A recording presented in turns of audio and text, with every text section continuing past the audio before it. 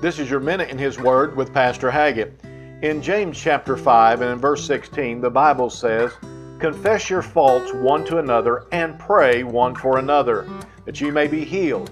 The effectual fervent prayer of a righteous man availeth much." You see, we should never have so much pride that we're not willing to confess that we need prayer. We're to pray one for another. Each of us will need someone to pray for us, and we'll need to pray with them at times in our lives.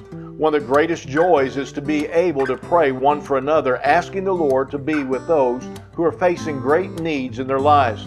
So today, instead of bottling in your need, turn to someone who has a walk with the Lord and have them to pray with you and for you.